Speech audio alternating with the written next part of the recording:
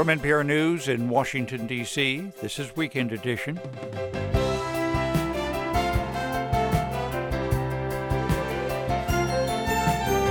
I'm Scott Simon. This hour, the latest from Israel and Gaza.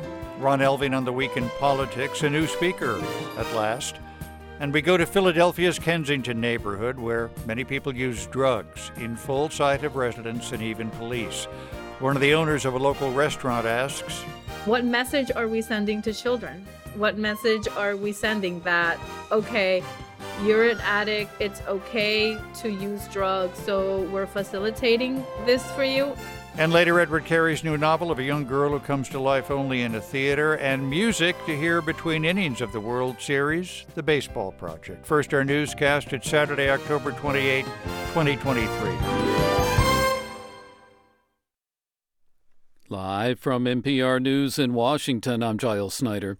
Israel's stepped-up bombardment of Gaza has led to a communication blackout, leading aid organizations to sound the alarm about relief efforts. Avril Benoit is the executive director of Doctors Without Borders. She's pleading for both sides to respect and protect her colleagues. Today, it's impossible for our colleagues to work safely because of widespread attacks on healthcare, which have impacted hospitals, ambulances, medical personnel, and patients. Israel has increased air attacks and says that it's expanding its ground operation in Gaza with infantry and armored vehicles. An Israeli military spokesman says a Hamas leader was killed overnight as warplanes carried out extensive strikes on Hamas tunnels and other infrastructure. Protesters calling for a ceasefire in Gaza packed New York City's Grand Central Terminal during the Friday evening rush hour. The rally was organized by a Jewish group. Authorities say more than 200 people were arrested. A leading Republican Jewish organization is hosting 8 GOP presidential candidates at its conference being held in Las Vegas today. Here's NPR's Don Gagne. This year's gathering of the Republican Jewish coalition comes amid the Israel-Hamas war. That lends an urgency to the proceedings and will no doubt be the primary focus of candidate speeches. GOP presidential hopefuls generally come to this event looking to shore up support from Jewish voters and attract donors to their campaigns. They always pledge their support for Israel. This year, conference attendees will be looking for unequivocal backing of Israel at a time of crisis. The Republican candidates scheduled to speak, including former President Donald Trump, Florida Governor Ron DeSantis, former UN Ambassador Nikki Haley, and Senator Tim Scott, can be expected to deliver that promise. Don Gagne, NPR News. Former President Trump set to testify on November 6th in the civil fraud case against him in New York City. Lawyers for the state disclosed the schedule in court Friday when the judge ruled that Trump's daughter Ivanka must also take the stand in addition to his 2 eldest sons.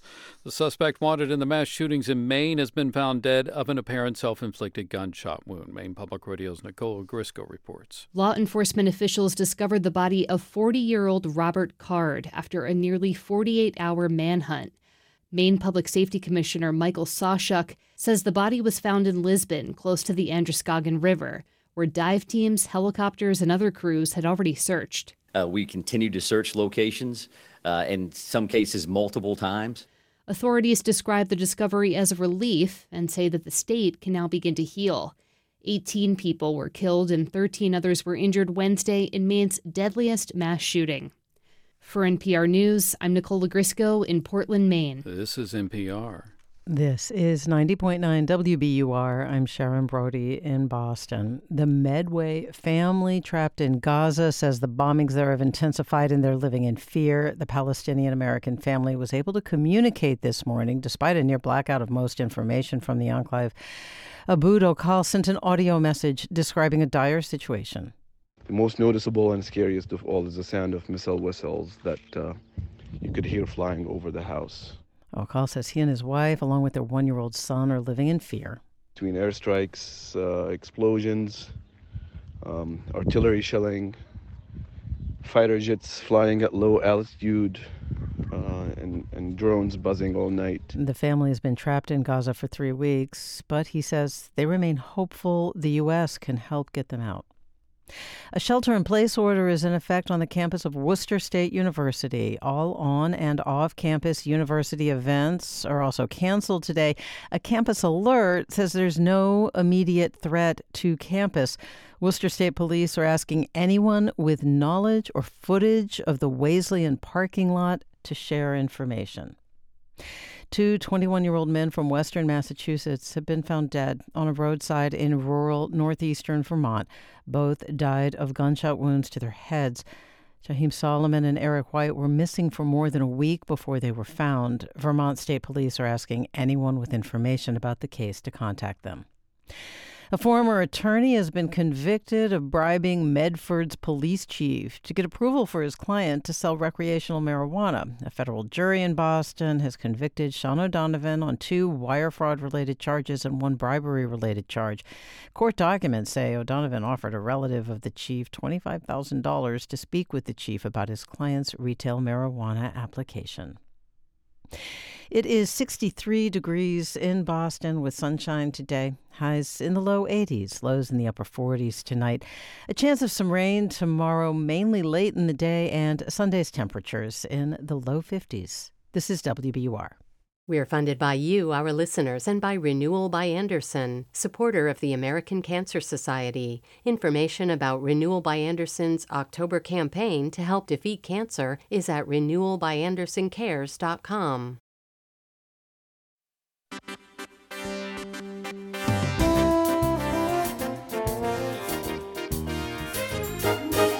This is Weekend Edition from NPR News. I'm Scott Simon. Thank you for being with us. Israel has expanded its military operation in the Gaza Strip.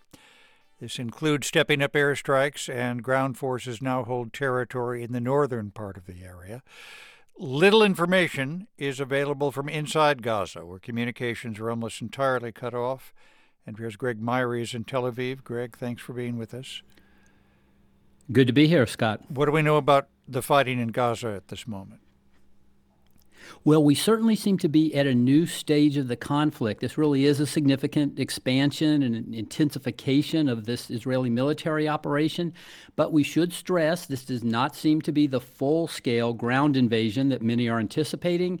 These airstrikes overnight appeared to be the heaviest yet. Israel also sent ground forces into the north. They have been making brief in-and-out raids the past couple nights. But today the military says the troops are still there, so it's the first time this has happened. And details are sparse, but Israel said it did send in armored vehicles, tanks, and armored personnel carriers, as well as artillery. Israelis also say they hit 150 underground targets, these being the tunnels that Hamas has, and they killed a number of Hamas commanders, including one, they say, who was responsible for the drone and paraglider attacks in southern Israel 3 weeks ago. What does Hamas say? The group released a statement. They said the Israeli ground incursion was a, quote, failure, and they claim Israel suffered heavy losses in both soldiers and equipment. Now, Hamas said the fighters were able to carry out ambushes on the Israeli ground forces and that Israel needed helicopters to evacuate the dead and wounded.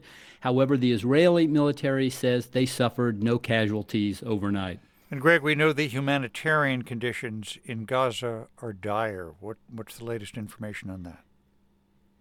Yeah, Scott, we have almost no new information from inside Gaza because, as you noted, virtually all communications have been cut off. Cell phones, the internet are all down.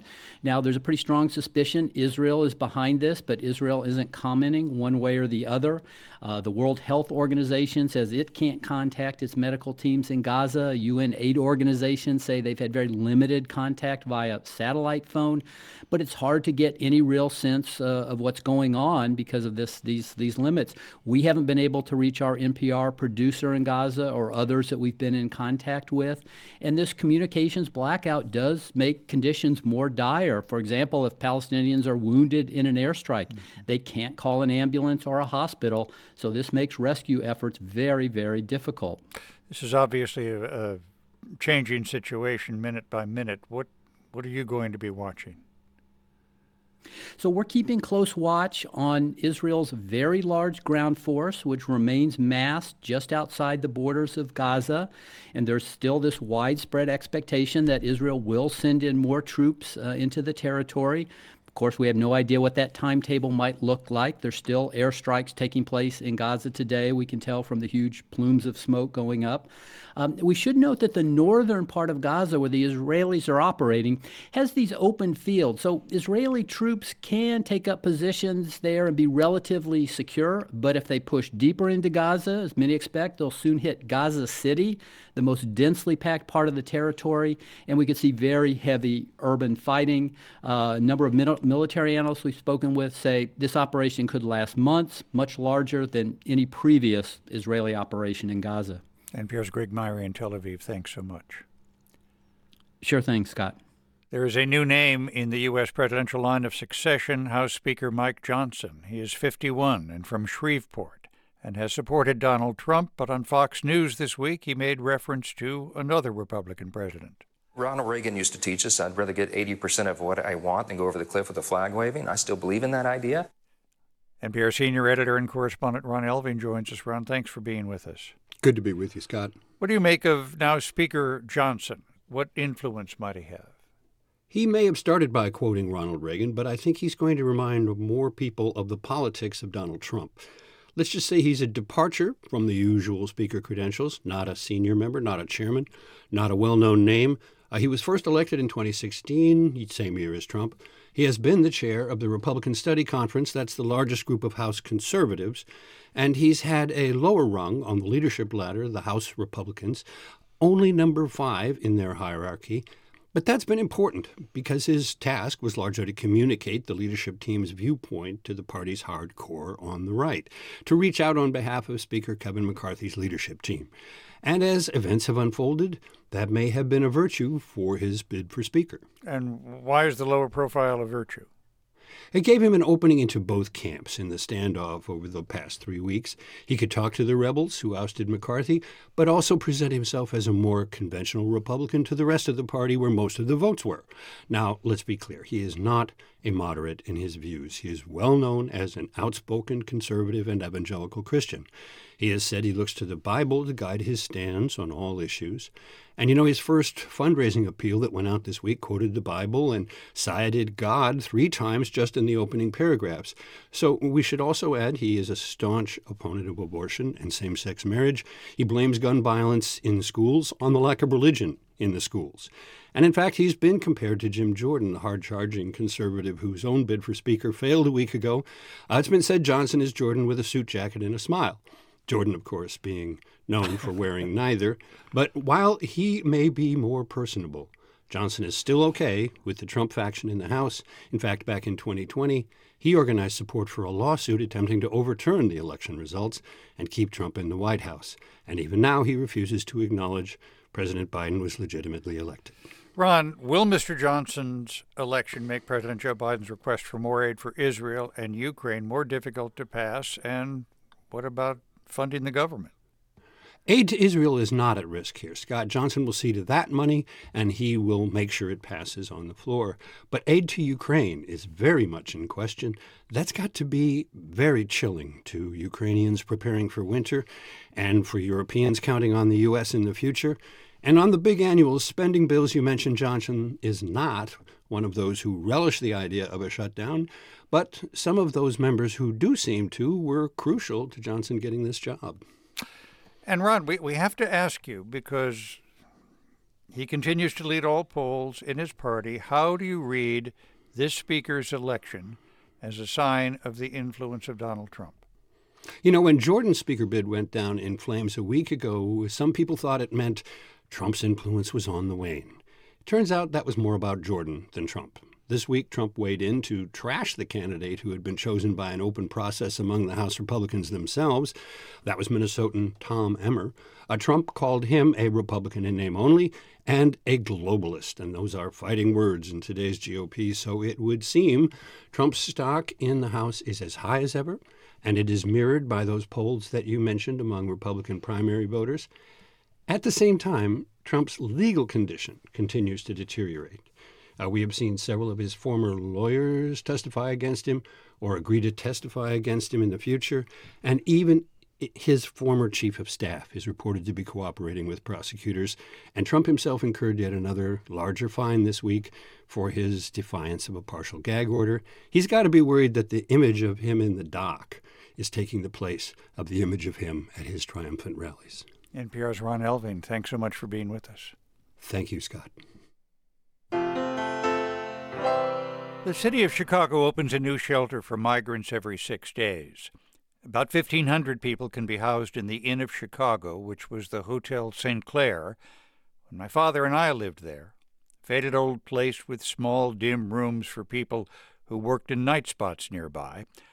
My father died there one morning, room 12M, in 1968. My wife and I dropped by this week. The people living here now have walked through fields, jungles, and swamps to reach the U.S. border from Venezuela, where they say life has become treacherous under a tyrannical regime. Then they were brought by bus to Chicago. We weren't permitted inside, but saw many families outside the shelter sipping drinks from a donut shop. A little girl stood up on blue and pink wheeled roller skates. A little boy bounced a ball against the hotel's stone wall and ran after it into the street. I used to do that too. Many people don't want to use their names. They're in the middle of the asylum process, but my wife and I spoke with a small group who wore T-shirts donated by charities with logos from local bars, high schools, and also ran sports teams. There have been reports of thefts and violence in the shelter, but residents on the street told us, No, aquí es más seguridad, más tranquilo, nos respetan mucho, tenemos muchos derechos, que es muy importante. He says life here is much quieter, much calmer, much safer, and that people respect them here and that there are rules and laws. Families said they want to work and for their children to go to school and to make new lives in the city, but it takes time for their applications to stay to be processed. Some local groups and elected officials complained that opening shelters has increased street crime in their neighborhoods and deters residents and tourists. Police statistics say thefts, robberies, and assaults have increased, but not just in neighborhoods with shelters. But to be in front of my childhood place reminded me how Chicago and other great cities have been built and energized by people who wanted to work and make better lives for their children. They came over fields, borders, and oceans to be here. I asked people who live in the old St. Clair if they knew who lives in room 12M now. 12, yo estoy en el 12. Yo estoy en el piso 1222. She's on the 12th floor. 22, she's in number 22 on the 12th floor. Pero no sabes... I feel like we're related. Como es familia.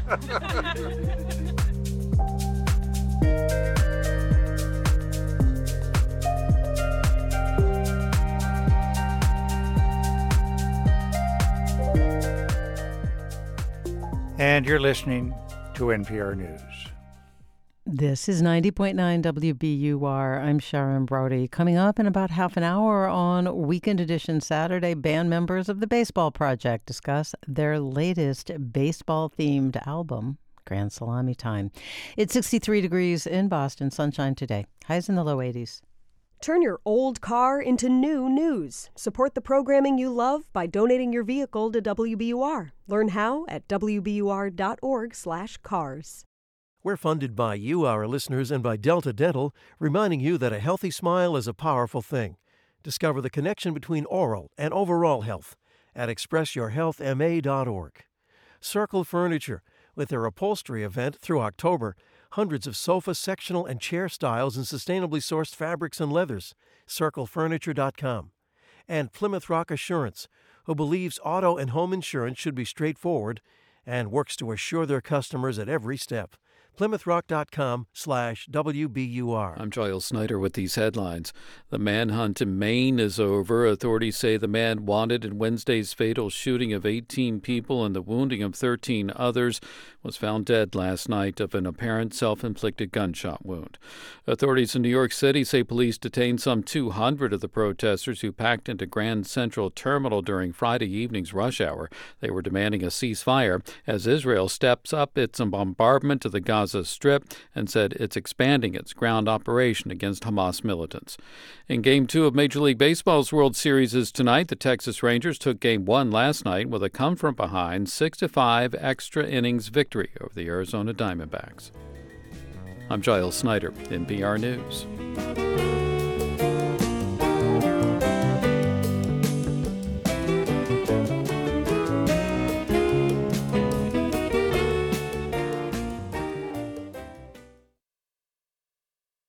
Support for NPR comes from this station and from Indeed, designed to be an end-to-end hiring solution for businesses of all sizes to attract, interview, and hire candidates all from one platform.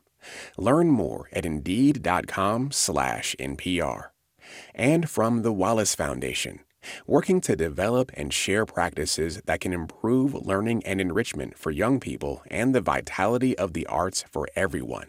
Ideas and information at wallacefoundation.org. This is Weekend Edition from NPR News. I'm Scott Simon. Babies continue to be born in Gaza amid destruction and death. More than 2 million Palestinians live in Gaza, and the United Nations estimates about 150 births there each day. Here's NPR's Selena Simmons-Duffin. Women in Gaza are giving birth in dramatic crisis conditions. NPR recently spoke to Dr. Mohammed Kandil at the Nasser Hospital in southern Gaza. Last week, after 2 pregnant women were hit in an airstrike, he delivered their babies by emergency C-section with no power, using only the light of mobile phones. He says the hospital conditions are dire. We have no water. I don't have water to wash my hands. And this is reality. From East Jerusalem, Dominic Allen is anxiously following the crisis in Gaza as a representative for the UN Population Fund, which focuses on reproductive health. Our big concern is the 50,000 pregnant women in Gaza right now. They estimate 5,500 of those women will give birth in the next month. Many of them are on the move, fleeing from their homes and trying to find safety. Every time you're moving, you're dodging bombs and the airstrikes, with that pressure and stress of not only trying to find safety in that moment, but to think ahead to where am I going to be able to give birth in a safe environment? What's the world that I'm bringing my unborn child into? Allen's UN agency is supporting a helpline for women and youth, but Amal Awadallah, the executive director of the Palestinian Family Planning and Protection Association, says it's unclear how many people can reach those resources given the lack of electricity and internet. She says hospitals are telling pregnant women they can't receive care unless they're fully dilated and ready to deliver. With the overcrowded hospitals, women and their newborns are dismissed only a few hours after delivery. Once babies have been born, the challenges continue. One of Allen's colleagues is a reproductive health specialist on the ground in Gaza. She is receiving phone calls from pregnant or new mothers, and they're asking some of the most basic questions around, my child's been born, I don't have access to clothes, what do I wrap my baby in to keep their child warm? Allen says a major concern is clean water. Everyone needs water to drink. It's essential for healthy pregnancies, and mothers who breastfeed need to drink extra water to be able to produce milk for their babies. A woman her baby's 7 or 8 months old, I think, and she's described how she's no longer able to breastfeed because of the challenges of the situation right now. Allen echoes the UN Secretary General's call for an immediate humanitarian ceasefire. Selena Simmons-Duffin, NPR News, Washington.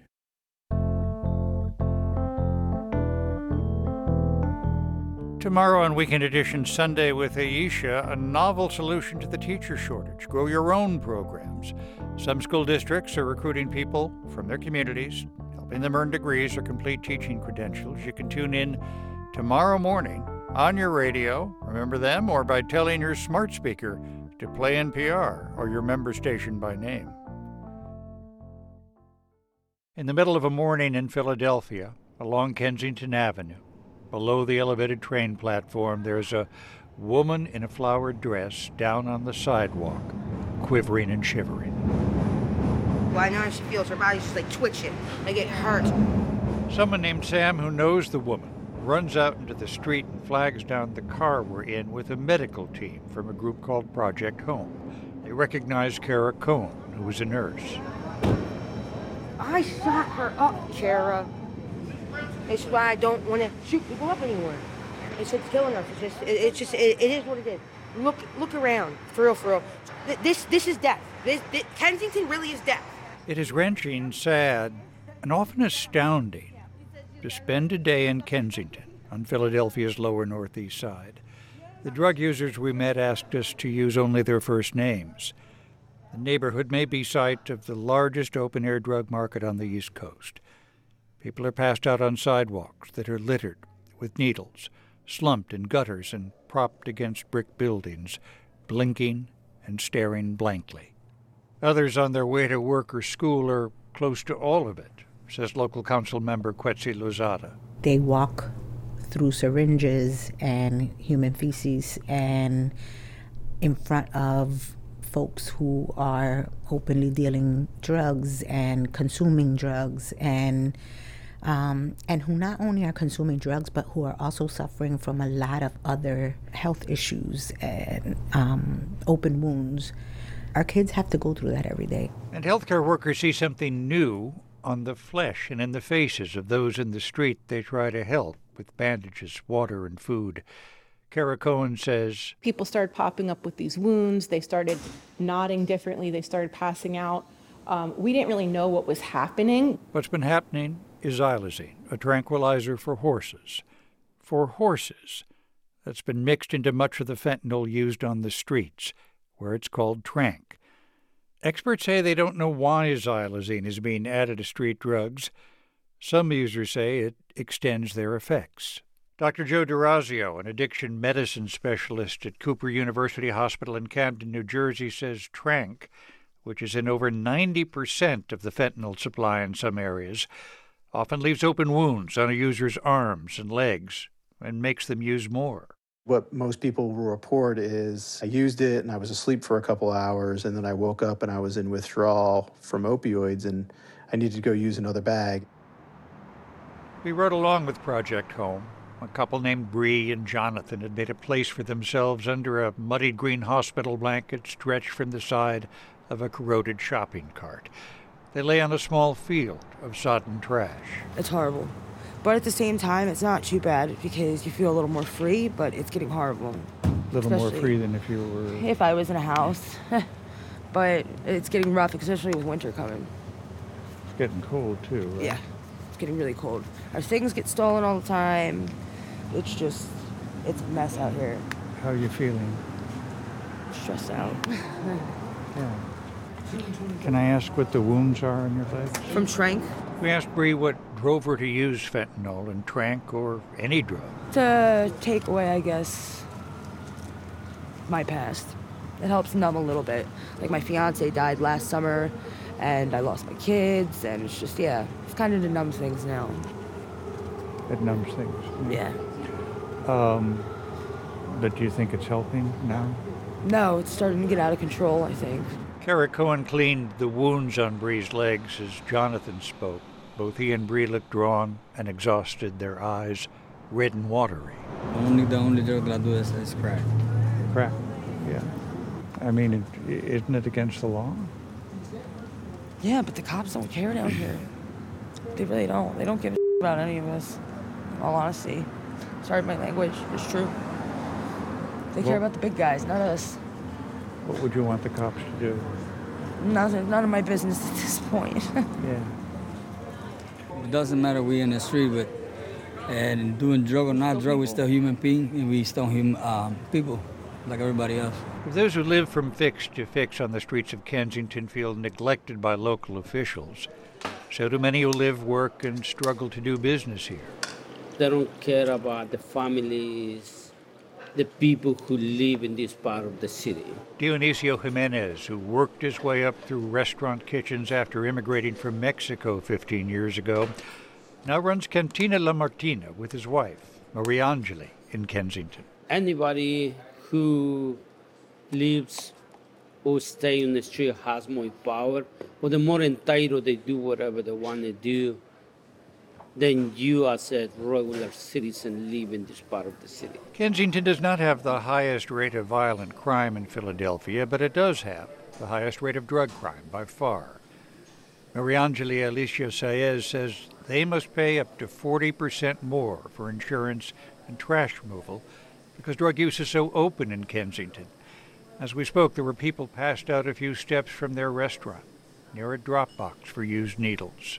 What message are we sending to children? What message are we sending that, okay, you're an addict, it's okay to use drugs, so we're facilitating this for you? Many people are afraid to have the conversation of enforcement. Says Council Member Quetzi Lozada. Open-air narcotic sales is illegal. And in that particular area, we have turned and looked the other way. So there's a number of contributing factors. We told Chief Inspector Michael McCarrick of the Philadelphia Police we had seen just 2 officers on foot patrol in Kensington that day, and they seemed to look away as people did drugs on the street. Homicides have fallen in the city about 28%, in part, say police, because more patrols are pinpointed at violent crime. Because ultimately, if I lock somebody up and they spend 4 hours, 5 hours in jail, and then they're back out on the street, that's a repetitive cycle that, yes, you'll see a temporary fix, but ultimately you want to get that individual off the street. I have to make sure the kids are getting to and from school safely. We have to make sure they can get to and from work safely. I mean, I'm trying to interpret what you're saying. What I think you are suggesting is you can't spend as much time as maybe you would like to arresting people for illegal drug trade, because if people are slumping over and sleeping, that's not violent. Your officers have to be... We have to prioritize our resources. There's no enforcement. But Councilmember Quetzi Lozada believes this kind of prioritizing may also lead to the rise of other serious crimes. Car thefts have increased over 100%. Retail theft 34%, according to police statistics. Everyone says the same thing. We can't arrest people because they are sick, right? We can't bring people in without them wanting to, without them accepting services. We can't violate their constitutional rights. And I ask, well, how about the constitutional rights of the people that are living there, that are raising their children there? At what point do they become the priority? You can also meet people with stories of hope in Kensington, but they remind us how there is no easy fix for addiction. Monique Taylor is a peer support specialist at Project Home. She struggled to stop using drugs for years. And the biggest fear that we see out in Kensington are the people who are afraid of withdrawal, and or just being uncomfortable. And you have to realize that it's going to be uncomfortable. It was uncomfortable coming in. It will be uncomfortable coming out, but we're here to support you. When I look at them, I see me, and I just try to give them the strength to believe that you don't have to be here. And we met Ricky Schwetz, who works for a company called Planet Fry, collecting used cooking oil for neighborhood restaurants. Got swept up in like 95 with the whole drug sweep-up thing, did 5 years in prison. I was telling her I applied for Penn State and I wound up in a state pen. It was obviously they messed up my application. Ricky quit drugs in prison, got out, now has a family, and comes to Kensington several times a week for his job. He says just to sit in his car to eat lunch can be horrifying. I can see in the rearview mirror some guy just falls over and he dies right on the ground. Nobody pays attention to somebody who's dead, like on the ground, and people are just sort of stepping over him. And I'm continuing to eat my lunch. That kind of stuff is sad that I even got to that state where it doesn't bother me as much as it probably should. Drug addicts are left out here to die, and the police do absolutely nothing about it. They see what's going on. Nobody intervenes anymore. There are people who will say, well, the last place that people like this should be is prison because they don't get help there. Huh. Yeah, if it wasn't for me going to prison, I would be dead. I already done drugs and got myself addicted to that stuff, so next thing was death. So, yeah, I think prison saved my life. I think that's the case. Monique Taylor has learned from the work she now offers others that Kensington may help us see how the grip of addiction can choke out life and doesn't easily let go. The many ways to get into Kensington is plentiful. People get dropped off, people take the train, the L, people take the bus, they can, get a cab or Uber, but there's not many ways to get out.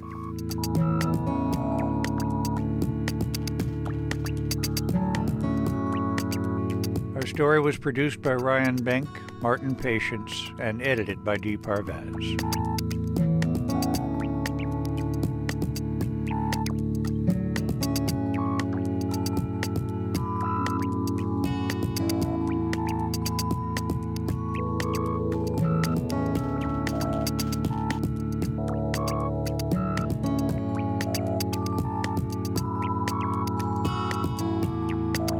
You're listening to Weekend Edition from NPR News. With Florida restricting how Black history can be taught in public schools, some churches are stepping in with their own lessons. Here's WMFE's Danielle Pryor. It's 7 o'clock on a Wednesday night, and Pastor Sharon Riley of Agape Perfecting Praise and Worship Center in Orlando would usually be preparing to lead Bible study. Today, she's getting her church ready for their first ever African American History Masterclass. So if you will take a moment and just bow your heads with me. Father, we just thank you for your grace. It is still so amazing. There are about 100 parishioners packed into the pews, including a group of middle school boys. Riley says these classes are in direct response to Florida's current political climate, where restrictions have been placed on teaching history. Because we have families who have students who are registered in our public school system, we know that there are certain pieces of information relevant to our history that are not going to be taught. AP African American history has been banned in the state, and teachers are no longer allowed to talk about anything that causes discomfort or guilt for a child. In July, Florida approved new African American history standards that teach kids, quote, slaves develop skills which in some instances could be applied for their personal benefit. Tonight's class is taught by LaVon Bracey. She's with Faith in Florida, the group that created the History Toolkit for churches. 246 years of our ancestors being beaten, being raped, being degraded in America. This toolkit is not a curriculum, but a guide with recommended books, documentaries to watch, and articles to read. It covers the history of the transatlantic slave trade through the civil rights movement up to the killing of George Floyd. Bracey says Black churches need to make sure children get the full picture. So we want the true history of America to be known. That can only be done if you tell the truth about what has happened and learn from that so that it will not be repeated again. The course culminates with a trip to Alabama in the spring. They'll visit some of the most important sites of the civil rights movement. Eric Smaw is the chair of philosophy at Rollins College near Orlando. He thinks these efforts are a great idea.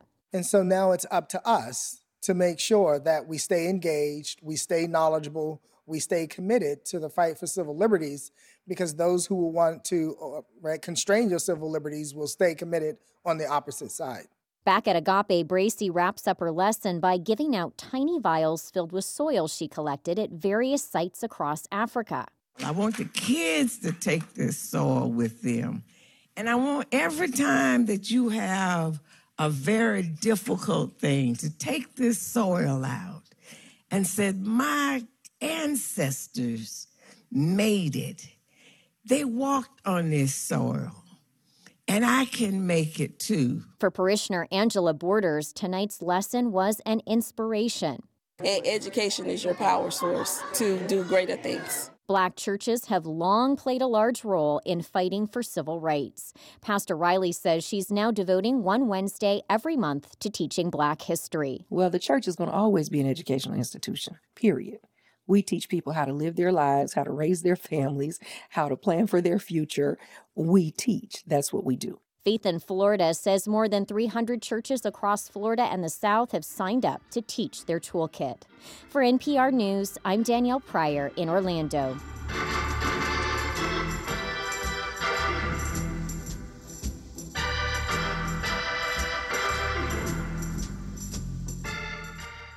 This is NPR News. This is 90.9 WBUR. I'm Sharon Brody in Boston.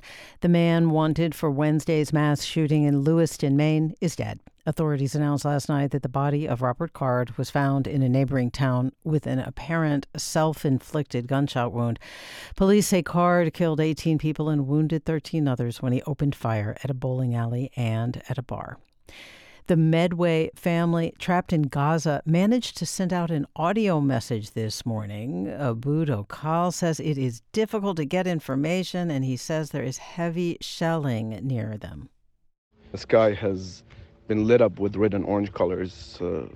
Then basically all telecoms and internet was lost completely. So no news since that moment, and we actually went to sleep not knowing we would wake up in the morning or not. Okal is there with his wife and their 1-year-old son, and he says the family is living in fear.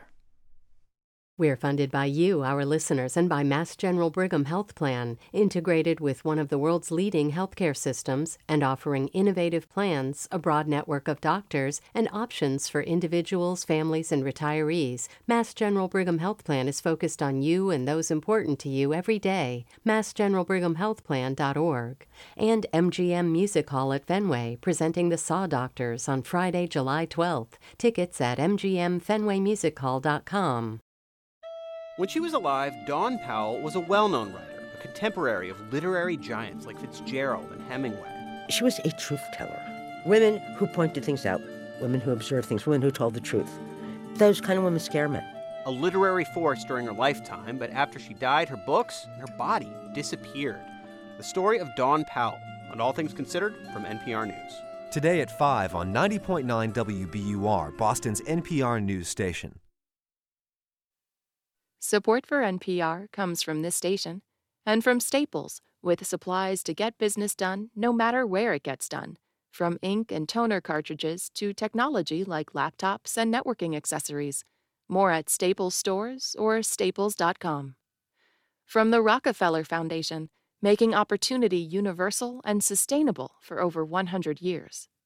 And from the William T. Grant Foundation, supporting research to improve the lives of young people at wtgrantfdn.org. This is Weekend Edition from NPR News. I'm Scott Simon. It's 1901, Queen Victoria, newly dead, Norwich and the rest of England in mourning. But 12-year-old Edith Haller is still alive, despite frail health, and a curse. The curse was inflicted when she was an infant. An old actress declares that Edith never leave her father's theater. At least she and the theater meet their ends. As Edith grows, her imagination frees her and traps her. She regularly performs in a window for curious passers-by. She also becomes the most astute student of horrifying history in her hometown. And she will seek to tell that story in the way she knows best. Edith Haller is the creation of Edward Carey, who calls himself a writer who draws. His own imaginative sketches punctuate the novel. He joins us now from Austin. Thanks so much for being with us. Thank you so much for having me. Is that an authentic Austin, Texas accent? This is a very clearly authentic Texas accent, and it's the best Texas accent I can do. Now I'm from England, as you can tell, and I teach here at UT, and having an English accent can sometimes be an advantage. With the curse laid on her at birth, does Edith grow up feeling responsible for the fate of her town?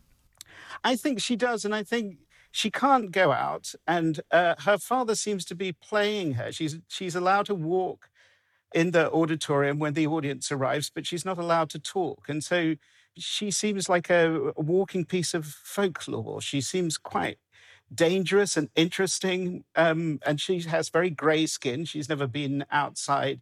And so she becomes a sort of symbol of Norwich, and she discovers something terrible, but she can't talk to the people of Norwich. So she decides that she must put on a play that will actually tell the people this terrible history of murder that has been going on for centuries. I believe I said Norwich. Did I mispronounce it? Well, I think that's how Americans pronounce it, but we say Norwich, so it sort of rhymes with porridge. Why is the novel set in Norwich as opposed to, say, Ipswich? Well, Norwich is my home city, and I was obsessed by its history as a child as well. It has this extraordinary castle under which there is supposed to be a king who's there with an army to save the city if it should come into any danger. And it has this wonderful folklore there's this ghost called the Grey Lady that's supposed to haunt a part of the city called Tombland. And so I wanted to steep itself in all that history. The city's fantastic, and I love it. And the first time I ever went to the theatre was in the Theatre Royal Norwich, and it ignited in me such a love of theatre that I yearned to somehow report that in this novel. There is what I'll carefully call a condiment that figures prominently into the story, called beetle spread. Let me put it this way. Not exactly Nutella, is it? No. So beetle spread is a very important part of the novel. Norwich was primarily timber in medieval times, and so was prey to beetles and death watch beetles, and buildings would actually crumble.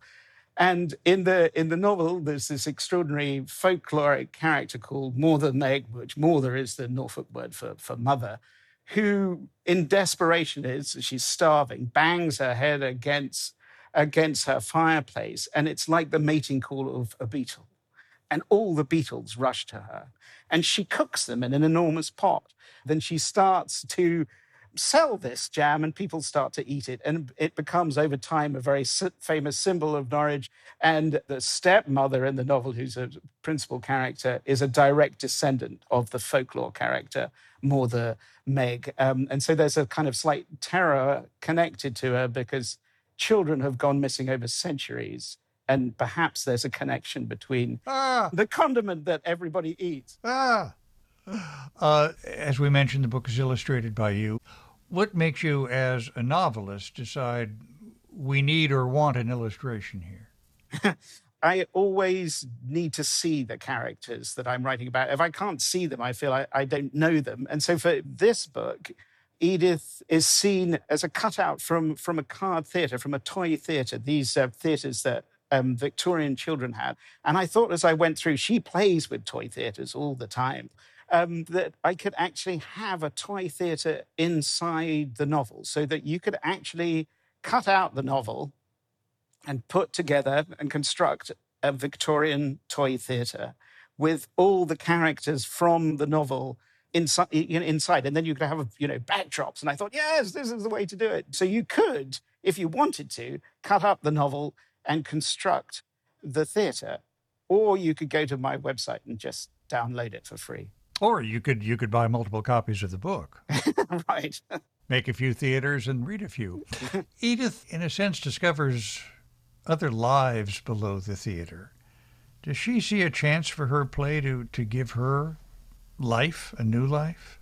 Yeah, I think so. And I think this is her actually seizing it. Putting on this play is a way of speaking, and I think it's very serious and earnest, her communication. She has to write herself out of the position that she's put into. She's trapped inside the theatre, but she discovers that there's more to the theatre than she thought there was. And during that, she discovers the true history of what's happened to children in Norwich, and she chooses to be incredibly brave with it. She feels like this is the only way is to tell people the actual truth. And so she would write herself into her future. And which introduces the line that just hasn't left me, to be frightened by the only place you can be. There must be many people, Edith says, I suppose, like that. Do we all have a version of being frightened by the place we are, do you think? Yes, I think so. I grew up in a really old house in the UK, which was a Tudor house. And it was the tiniest crumb of the divorce settlement between Henry VIII and Anne of Cleves. That makes it sound very grand. It wasn't very grand, but it was a very old house.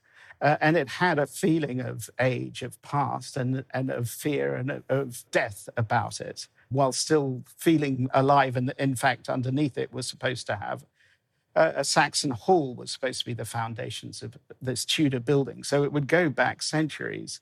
And I remember as a kid going up to the attic in the summer to sleep. You would go up the stairs, and they would creak as good old buildings do. But then 5 minutes later, the steps would creak back into shape. Oh, having borne your weight, no matter how small. Right, exactly. Yeah. So every time you still felt something, something was there. So I felt haunted and loved that place. But I think, I think you're haunted with wherever you are. We all carry our ghosts with us one way or another. And I think when you sit on your own, I think there can be a feeling of letting your ghosts appear. Edith Holler is written and illustrated by Edward Carey. Thank you so much for being with us. And if I may, happy Halloween. Thank you. Happy Halloween to you.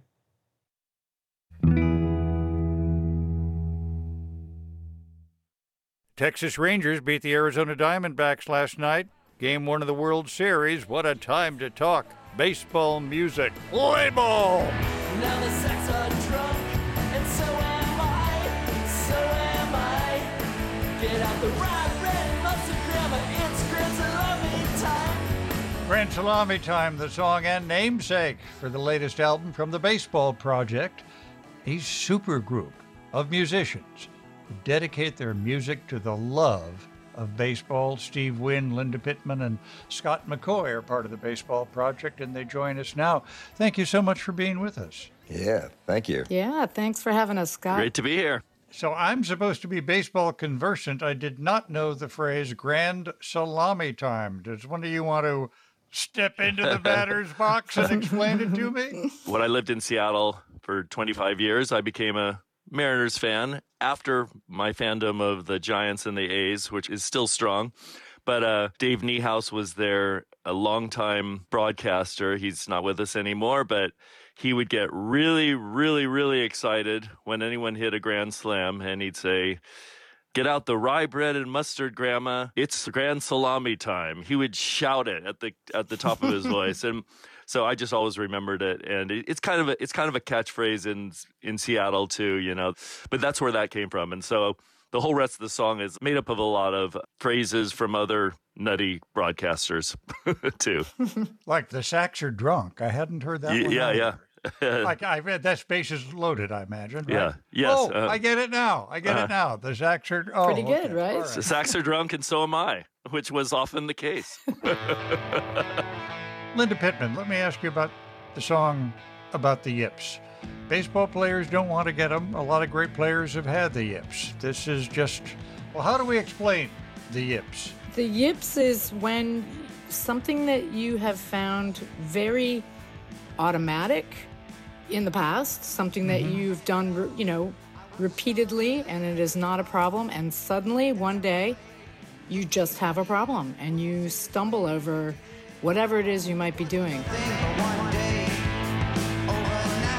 Something just didn't feel right, like some medieval curse. I couldn't throw the ball up first. Everything that came so easily before, why can't I do it again? I got the yips. One of my favorite players in the game, John Lester, the great pitcher. Yeah. Couldn't throw the ball to first. Yeah, and Chuck Knobloch, famously, Chuck Knobloch. one of the very famous ones, ex-twin. Yeah, well, as a drummer, you can imagine that could happen. And I hate to say it, but it does, and it has happened to me. Yeah. Interestingly, that can happen to me on that song. Really? Yeah, it's kind of a funny little beat, and I kind of knew it when I was coming up with it. I was like, well, this is bound to happen at some point. And I have to really watch it. And if we get the yips in that song, we can say, yeah, we meant to do that. That was part of the process.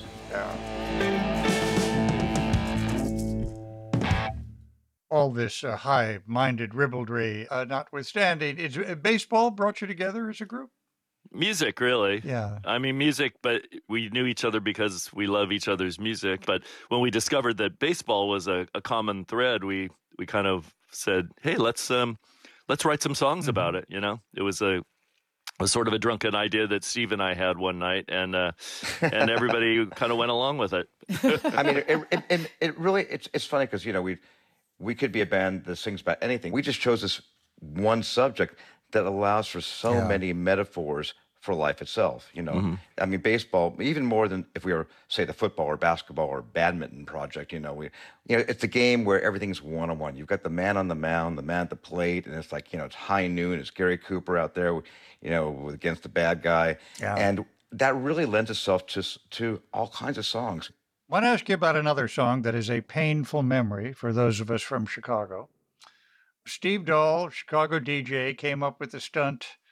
He despised disco. This was 1979, the White Sox against the Tigers. He invited people to come to the game with a disco record that would be blown up on the field. There's a guy on the radio saying, disco sucks, doesn't matter to me, but I know what makes bucks. Let's bring out the fans to blow up records that they hate in the break between the doublehead against the Tigers great. When I lose, there's one thing that I said, it's better to be flash than boring instead. They left the field in a terrible condition. Disco demolition.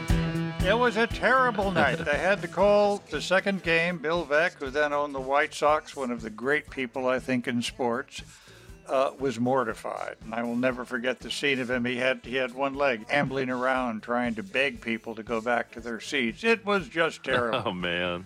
Do you feel any sense of identity, though, with the people whose records were blown up that night? At the time, I think those of us who were music fans or baseball fans, just thought, well, that was a wacky thing. That was crazy that they did this and blew up the field. Ha, ha, ha. But over time, you kind of look back in the event, and not everybody feels this way, but in the song, I try to make the point that the dog whistle there of blowing up disco records and what that meant and how people looked at that, there was definitely a kind of a ugly undertone. It was kind of a racial undertone to the whole thing. That was not a pleasant day, then or in hindsight. And the thing is, on top of all that, we like those records. And that's why we put the song to a disco beat. Oh, I'm just getting that now, of course. Thank you, Linda. Right. Yeah. On the floor was the sound of sedition. Disco demolition. But I mean, that song is like what we kind of shows what we try to do with the band. When we write these songs for the records, sometimes we want to have a whole lot of a story to tell in a 4-minute song. You want to say what happened, why it mattered, how we feel about it, in 3 verses and a chorus, and get out by the fade out. And that's a lot to do. Mm-hmm. It's a challenge of this band that we might not have in some of our other bands, where you can leave a lot of holes in the story and say, you figure out the rest. We actually are rock and roll baseball journalists.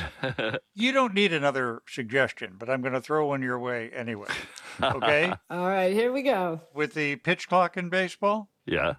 15-second song. What do you think? Oh, that's a pretty good challenge. That's a pretty good challenge. Yeah.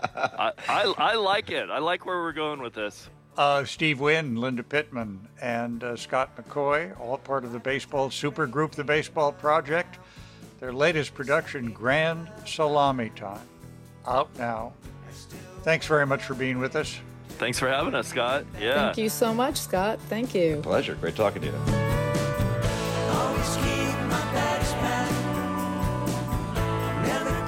This is Weekend Edition from NPR News, where B.J. Liederman writes our Major League theme music.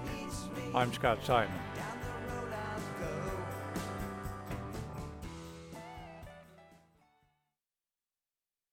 Support for NPR comes from this station and from Carnegie Corporation of New York, supporting innovations in education, democratic engagement, and the advancement of international peace and security. More information is available online at carnegie.org. From Luminescence Foundation, dedicated to shedding light on neurological research focused on Alzheimer's and Parkinson's diseases and supporting land conservation initiatives. And from the listeners who support this NPR station. This is 90.9 WBUR. It's 63 degrees in Boston, coming up on 9 o'clock as Weekend Edition continues. Sunshine today and highs reaching the low 80s. We're funded by you, our listeners, and by Delta Dental, reminding you that a healthy smile is a powerful thing. Discover the connection between oral and overall health at expressyourhealthma.org. Ocean State Job Lot, partnering with customers to help veterans stay warm by giving coats to those in need. OceanStateJobLot.com.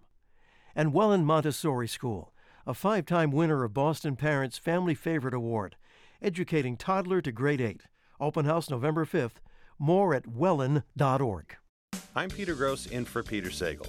On last week's Wait, Wait, Don't Tell Me, we talked about how a live baby animal cam is getting us through the actor strike. This is where we're at now. A baby otter is the closest we can get to Timothy Chalamet. On the radio, you can imagine we're all baby otters. So join us and special guest legendary lyricist Bernie Taupin on this week's news quiz from NPR. Saturday and now Sunday at 10 on 90.9 WBUR. I'm reporter Deborah Becker, and this is 90.9 WBUR FM Boston, 92.7 WBUA Tisbury, and 89.1 WBUH Brewster. Listen anytime with our app or at WBUR.org. WBUR, Boston's NPR news station.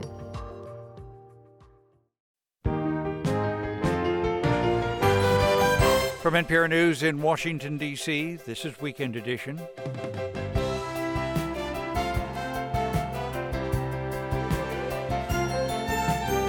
I'm Scott Simon. This hour, the alleged mass shooter in Maine is found dead. Also in the wake of attacks by Hamas, a former head of Israel's security service on what he sees as his government's failures. Apologies are considered good manners, but do they also have legal weight? And Radical, a new film about a teacher in Mexico who turns over the desks in his classroom and tells students they're lifeboats. Eugenio Derbez plays the real-life teacher, Sergio Juarez. After talking to him and when I was preparing my character, I discovered not just a great teacher, but an amazing human being. Mexico's biggest star this hour, first our newscast. It's Saturday, October 28, 2023. Live from NPR News in Washington, I'm Giles Snyder. Israeli ground troops have entered northern Gaza as part of an expanded military operation against Hamas militants. NPR's Greg Myrie reports from Tel Aviv this marks the first time Israeli forces have remained in the territory overnight. Israel sent tanks and other armored vehicles into northern Gaza, where they were backed by some of the most intense airstrikes yet. This overnight presence marks an escalation from recent days when Israel was conducting only brief ground raids, going in and out of the territory. But this is not the full-scale ground invasion many are expecting. Israel still has a huge military force massed just outside Gaza's borders. Hamas says it ambushed some Israeli troops, but Israel says it suffered no casualties overnight. Few details are emerging from Gaza. Cell phones and the internet have been cut off, causing an almost complete communications blackout. Greg Myrie, NPR News, Tel Aviv. The communication blackout has led aid organizations to raise the alarm about relief efforts inside Gaza. They say residents there are unable to make emergency calls to medical teams, and UN agencies and the Red Crescent say they're struggling to get through to their workers on the ground. As Israel escalates attacks on Gaza from the ground and the air in New York City, hundreds of anti-war demonstrators descended on Grand Central Station last night, disrupting the busy evening rush. NPR's Amy Held reports police arrested dozens of protesters. The group Jewish Voice for Peace organized the demonstration with hundreds of protesters, clad in black T-shirts with the message, "Not in our name," gathering at the main terminal in Midtown Manhattan, closing it for a time. They kept chanting, even as some were handcuffed and led out by police. As Israel steps up attacks on Gaza and the humanitarian crisis there grows. In Tel Aviv, the families of hostages held by Hamas say their patience is up and they're taking to the streets to demand the release of their loved ones. More than 200 are believed to be held in Gaza. A fear is they are inside the tunnels the Israeli military is targeting. Amy Held, NPR News. The manhunt in Maine is over. The man suspected of fatally shooting multiple people in a bowling alley and a bar Wednesday night in Lewiston has been found dead. Officials say 40-year-old Robert Card was found dead of an apparent self-inflicted gunshot wound, putting an end to an intense 48-hour search, as NPR's Dave Mistich reports. Governor Janet Mills said Card's body was discovered in Lisbon, just miles from the sites of the shootings in Lewiston. She and other officials expressed relief. While law enforcement officials say the community will now begin the healing process, they say the investigation into the shootings that left 18 dead and 13 others injured will continue. This is NPR News.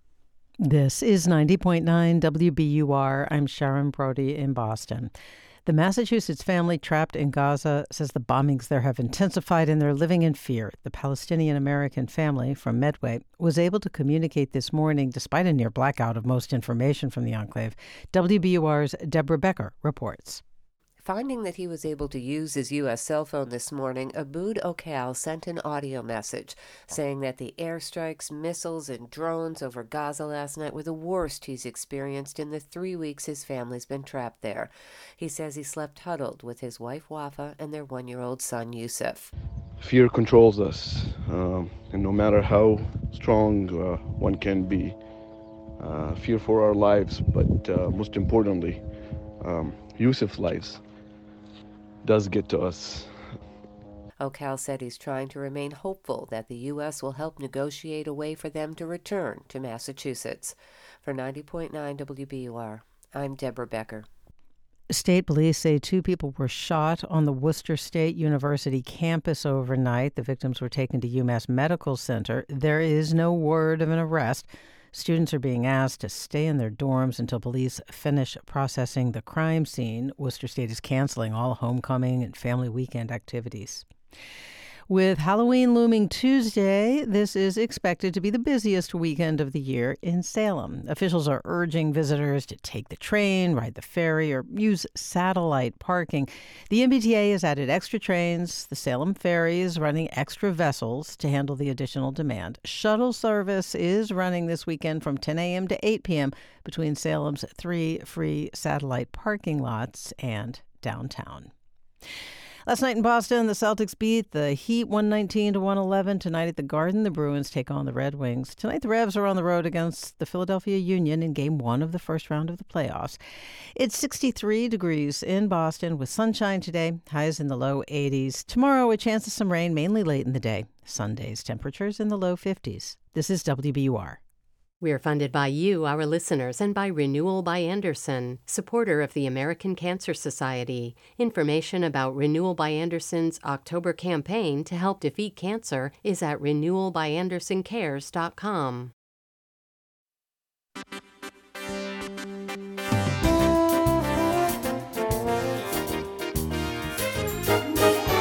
This is Weekend Edition from NPR News. I'm Scott Simon. Thank you for being with us. The suspect wanted for the shooting that killed 18 people at a bowling alley and a bar in Lewiston, Maine, was found dead yesterday.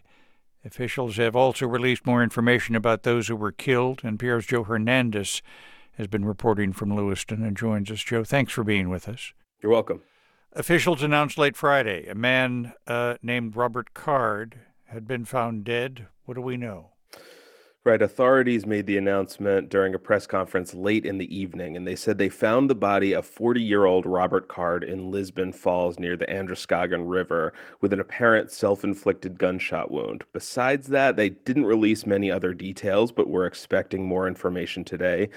But last night, Maine Governor Janet Mills said she was breathing a sigh of relief knowing Card was no longer a threat to the community. I know there are some people, many people, who share that sentiment, but I also know that his death may not bring solace to many. But now is a time to heal. President Biden also released a statement after news of Card's death, thanking first responders and calling it a tragic 2 days for Lewiston and the nation. And what it means now for the community basically is that they can begin to move on. They'd been holding their breath for a few days, waiting for this manhunt to come to an end. The shelter-in-place orders that were in place had been lifted earlier in the evening, and a few local hunting bans that were in place due to the manhunt were lifted after news of Card's death. Joe, what have authorities released about the victims in this shooting? Well, they shared more details at an event earlier in the day yesterday. 18 people were killed in the shooting, all of whom have now been identified, and their families have all been notified. The victims ranged in age from 14 to 76 and included a father and son and a husband and wife. Police got photos from all the families and showed them at this press conference, reading the name of each victim aloud and asking the reporters in attendance for a moment of silence. Lewiston Police Chief David St. Pierre was asked by a journalist what it's been like for investigators, and he said he knew some of the victims, and so did other officers. And it's certainly very challenging. try to go into a situation very objectively and, do a very thorough job knowing that you know this person that it's affected, or, a family member or a friend. Very difficult. Lewiston is Maine's second largest city, but still only has a population of about 40,000 residents. Joe, what lies ahead in this investigation and for the community of Lewiston? Well, we're still waiting for more information about how Card acquired his weapons. We know the Army reservist had mental health issues and was even hospitalized last year for them. And there have been questions about the state's legal authority to take his guns away because of those mental health issues. Maine's law is not as strong as some other states' laws in that respect. But I think as far as today goes, it'll be seeing how the community reacts to news of the suspect's death and having those shelter-in-place orders lifted. People will be able to gather in person for the first time since the shooting to hold events like vigils that had been only taking place online due to the active manhunt, which is now over. NPR's Joe Hernandez in Lewiston, Maine. Thanks so much for being with us. You're welcome. Security has been at the core of Israel since it was founded in 1948 as a refuge in the world for people who've been targets of oppression and genocide for centuries. The Hamas attacks of October 7 shook that view. Ami Ayalon began his military service in 1963. He led Israel's Navy, and then Shin Bet, its domestic intelligence group, after the assassination of Prime Minister Yitzhak Rabin. He joins us from Jerusalem. Thank you for being with us. Thank you for hosting me. The attacks of October 7th were savage. Did they also represent an intelligence failure? It's a political failure, it's an intelligence failure, and it is operational military failure. I can give a lecture of about, 1 week on all this subject, but I think that in a nutshell, Israel after the 7th of October is a different Israel, and in every aspect. How so, sir? First of all, the level of fear. You mentioned the fact that, Israel was created on the basic assumption that we are looking for security. And you mentioned the fact that this was one of the cornerstones of this building since 48. No, it was the cornerstone of the Zionist movement since the end of the 19th century. And if you ask an Israeli, he will tell you that we are fighting for 140 years, and not only during the last 75 years. So I think that the main debate among Israelis is how to fight Hamas and what should we do in Gaza. Well, let me turn the questions on you, and let's begin with Gaza. Do you have concerns about an Israeli ground operation in Gaza? All what I can say from my experience, when we speak about war, we know when and how it starts.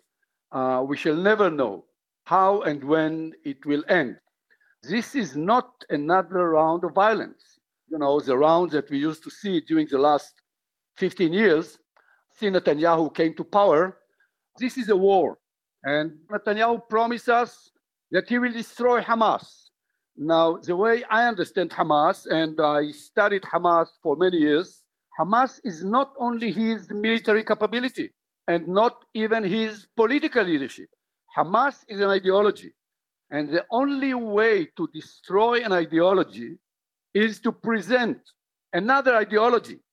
And in my case, I think that the only ideology that can compete and can even prevail when they will face the ideology of destroying Israel, this is the ideology of Hamas, is to present a political horizon, which means finally we should say that the way to see Israel safe and maintaining our identity as a Jewish democracy is to create a reality of two states, Palestinian state and a Jewish state. Are you concerned that all the civilian casualties in Gaza, will that just create more sympathy for Hamas? Yes, of course. Hamas is perceived, and this is a major, major problem. Hamas is perceived as the only ideology that is fighting for Palestinian freedom and the end of occupation. Since diplomacy failed, and when I say failed, Oslo agreement collapsed. And the responsibility is on on the shoulders of all of us. We made many mistakes, Palestinians made many mistakes, and I can elaborate on it, but this is history. So unless we shall create a political horizon that Israelis and Palestinians will believe that although in the past we did not succeed, with the support of the international community, led by America, it is possible. The reality today enable America to take a leadership role and to lead Saudi Arabia and the Arab countries to put the Arab Peace Initiative on the table and to tell all the players, look, we can and we want to change the reality in the Middle East. It will take years, but finally the goal will be to create a reality of two states. This is a precondition in order to bring Saudi Arabia and Egypt and Jordan and all the axis that will face Iran, terror, and instability in order to shape the new Middle East. Ami Ayalon, former head of Israel's Domestic Intelligence Service, Shin Bet, thank you very much for being with us. Thank you.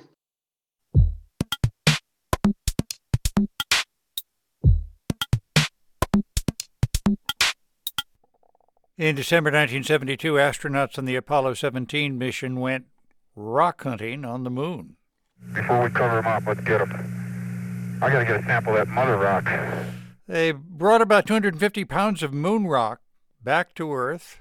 Those samples are still being studied today. NPR's Regina Barber reports that scientists have now determined the moon is about 40 million years older than previously thought. The moon is roughly 4.5 billion years old. So what does an extra 40 million years mean on this timescale? Jenica Greer is the lead author of the study published in Geochemical Perspective Letters. Here's how she sees it. That 40 million years is significant when you look at the very dynamic early history of these two objects. A lot of stuff happened in the early solar system very quickly. In the early days of our solar system, an object the size of Mars smashed directly into a forming Earth. And then they smushed together and material sort of peeled off to form the moon. A hot moon that had a magma ocean. These Apollo 17 rock samples are crystals from that cooled ocean. To figure out how old these crystals are, scientists used radiometric dating. Because uranium decays into a specific kind of lead over time, scientists can use it to work backwards and get an age. The problem is, if some of that lead is lost over time or clumps together, it can throw off the age estimate. But new technology can help. For example, Greer was able to look at this sample on the atomic level to see if the lead was undisturbed. The type of measurements that we do in this work would not have been possible 50 years ago. They wouldn't have been possible 20 years ago. This new age isn't a surprise to Marissa Tremblay, a geochronologist who didn't work on the study but was impressed by the technique. And they're really difficult measurements to make too, so it's very exciting to see these new results. Even though this older date isn't a surprise, Tremblay and Greer both agree it clarifies an important piece of the puzzle for how we, our planet, our moon, came to be what they are today. When did that magma ocean start to crystallize? It's telling us about that very early history of the moon. It's also telling us about when that big impact happened on the Earth. Tremblay also says that after dating more lunar samples, she wouldn't be surprised if the age of the moon gets even older. Regina Barber, NPR News.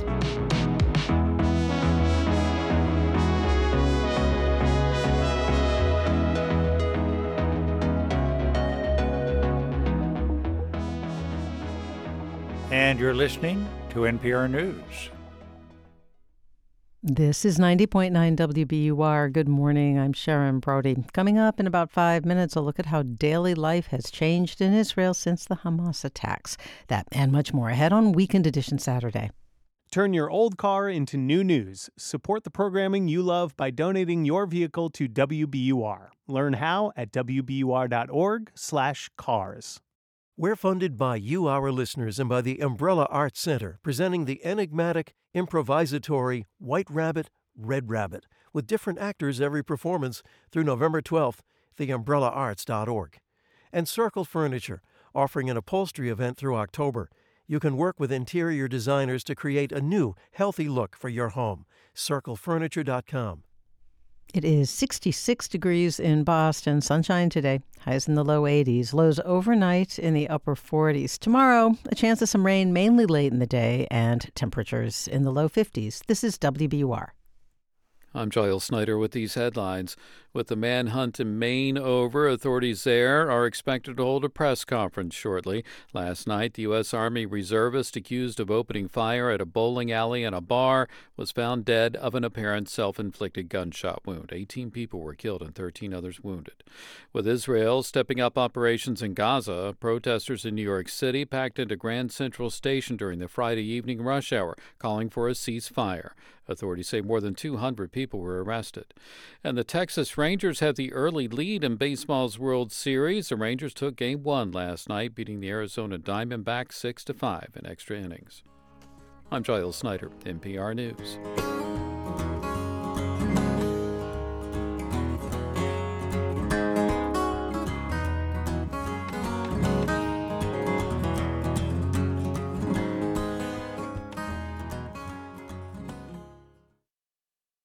Support for NPR comes from this station and from the Doris Duke Foundation, which aims to support the well-being of people and the planet for a more creative, equitable, and sustainable future.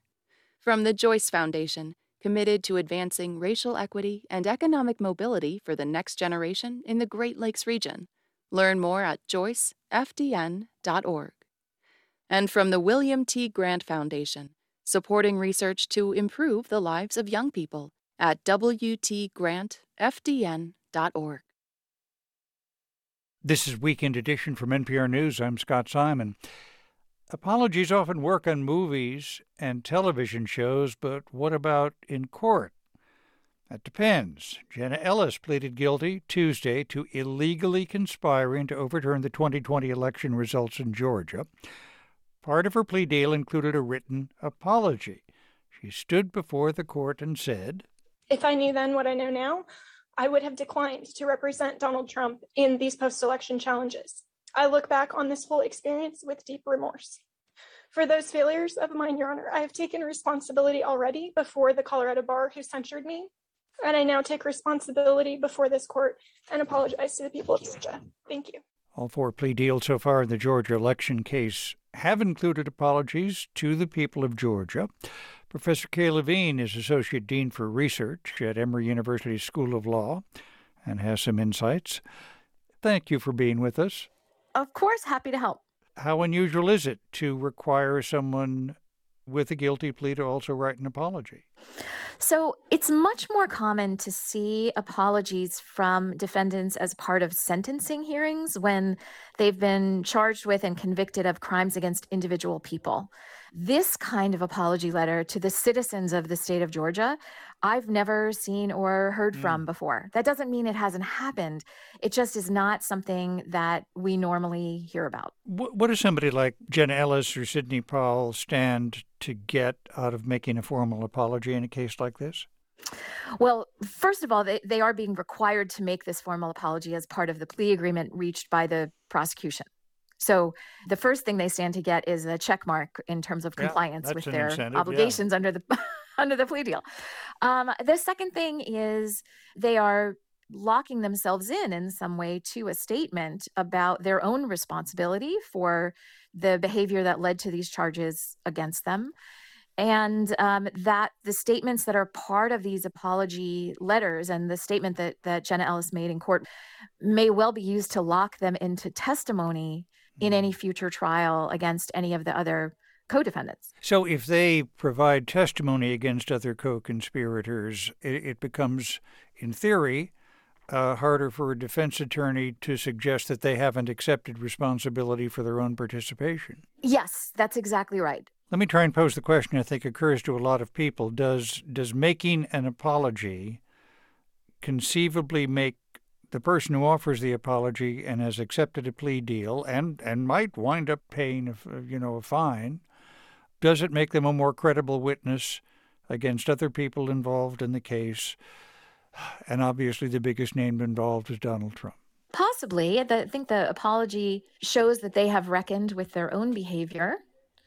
Then again, I think many of us just in our common experience with other human beings might question the value of an apology that's been sought from another person as opposed to an apology that is coming purely from a place of self-motivation by the one giving the apology.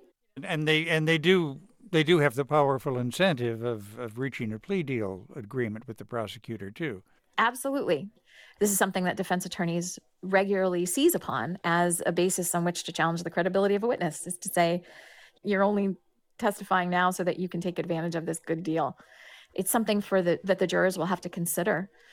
I think the government at this point, Fani Willis's office, is hoping that that technique works for one witness, maybe two witnesses. But when you have multiple witnesses coming forward speaking about what happened behind closed doors, sharing emails, text messages, physical documents that previously nobody had known about, that it makes it less likely that any one of those people is saying what they're saying only to get a good deal. Kay Levine is Associate Dean for Research at Emory University School of Law. Professor, sorry for taking your time, and thanks very much. Thanks for having me.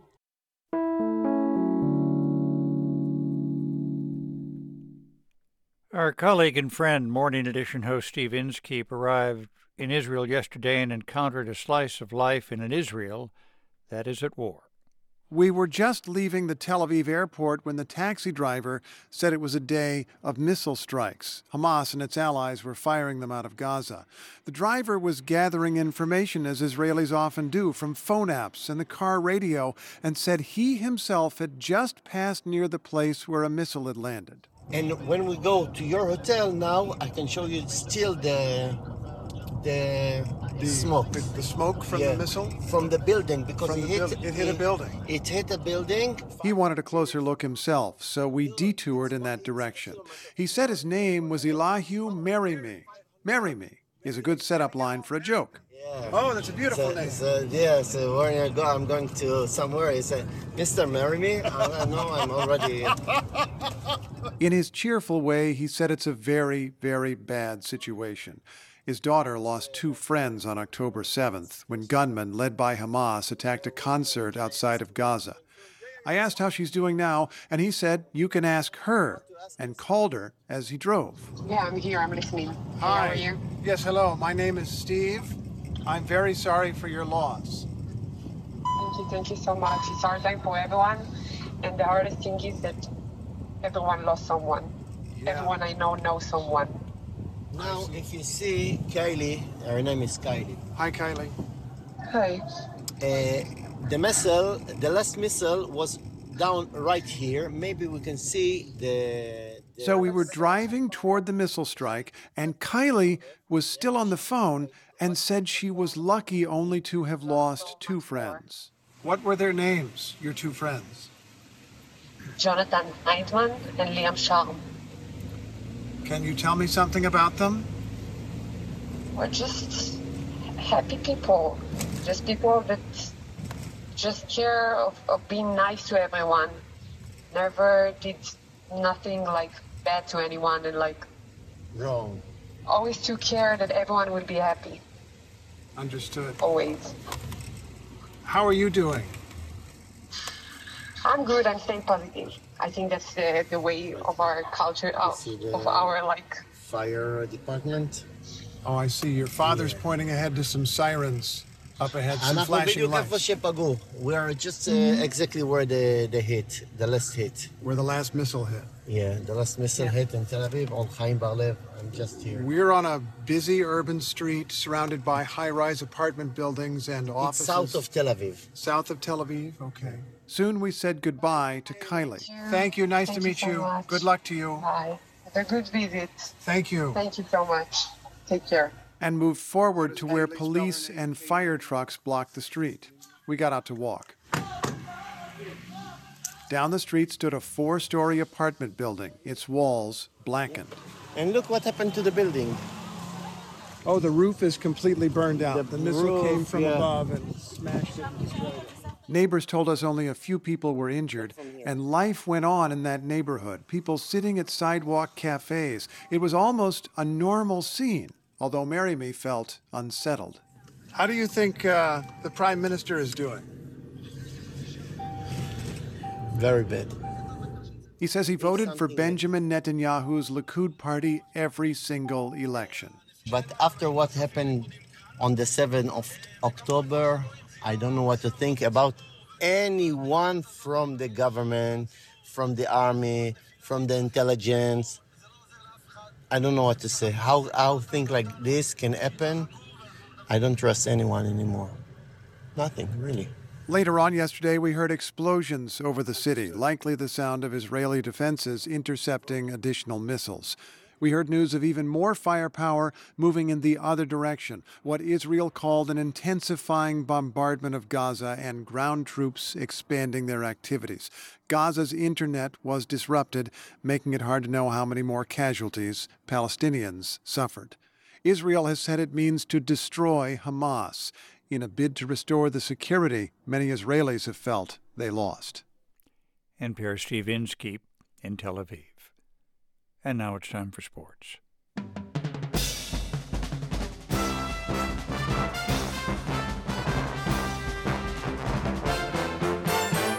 Texas takes the lead. The NBA season tips off, and the confounding contenders in the NFL, Howard Brandt of Meadowlark Media, joins us. Howard, thanks for being with us.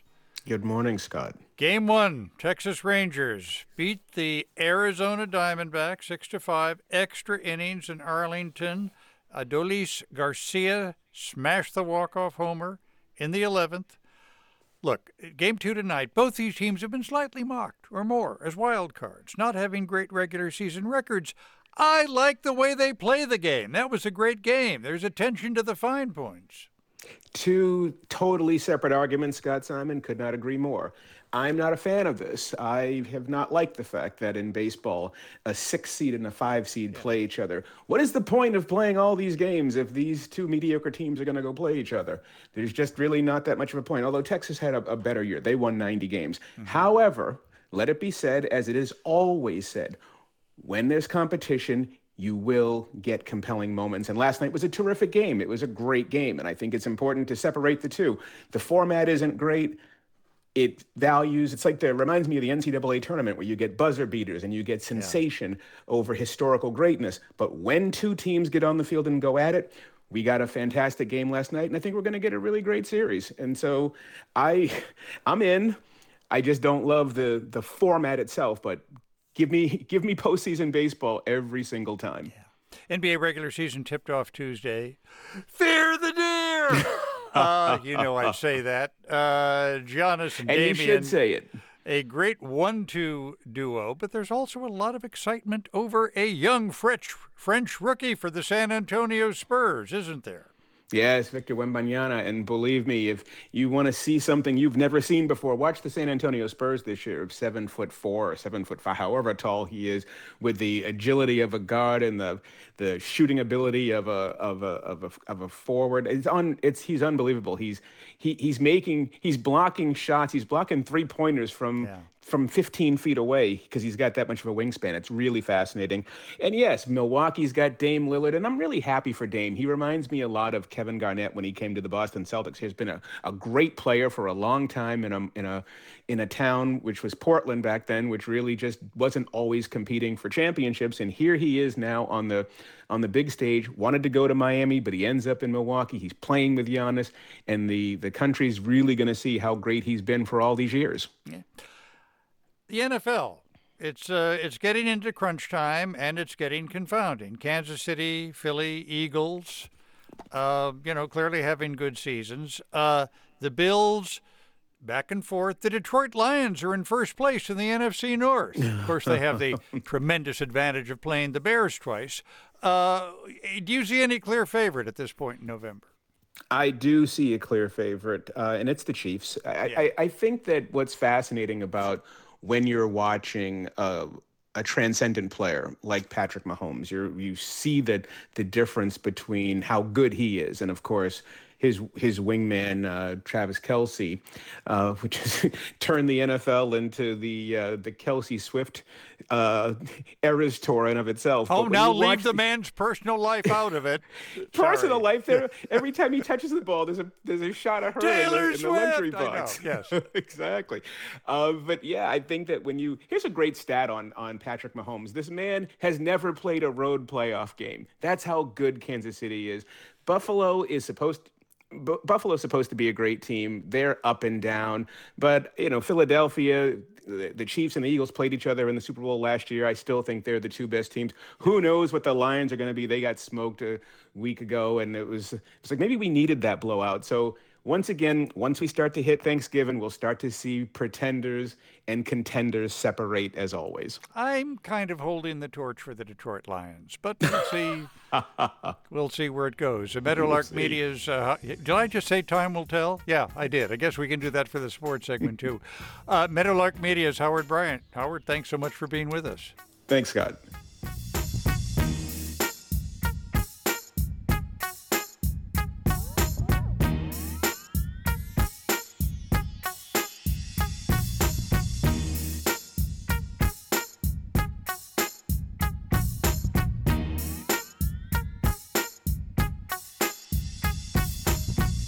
You're listening to Weekend Edition from NPR News.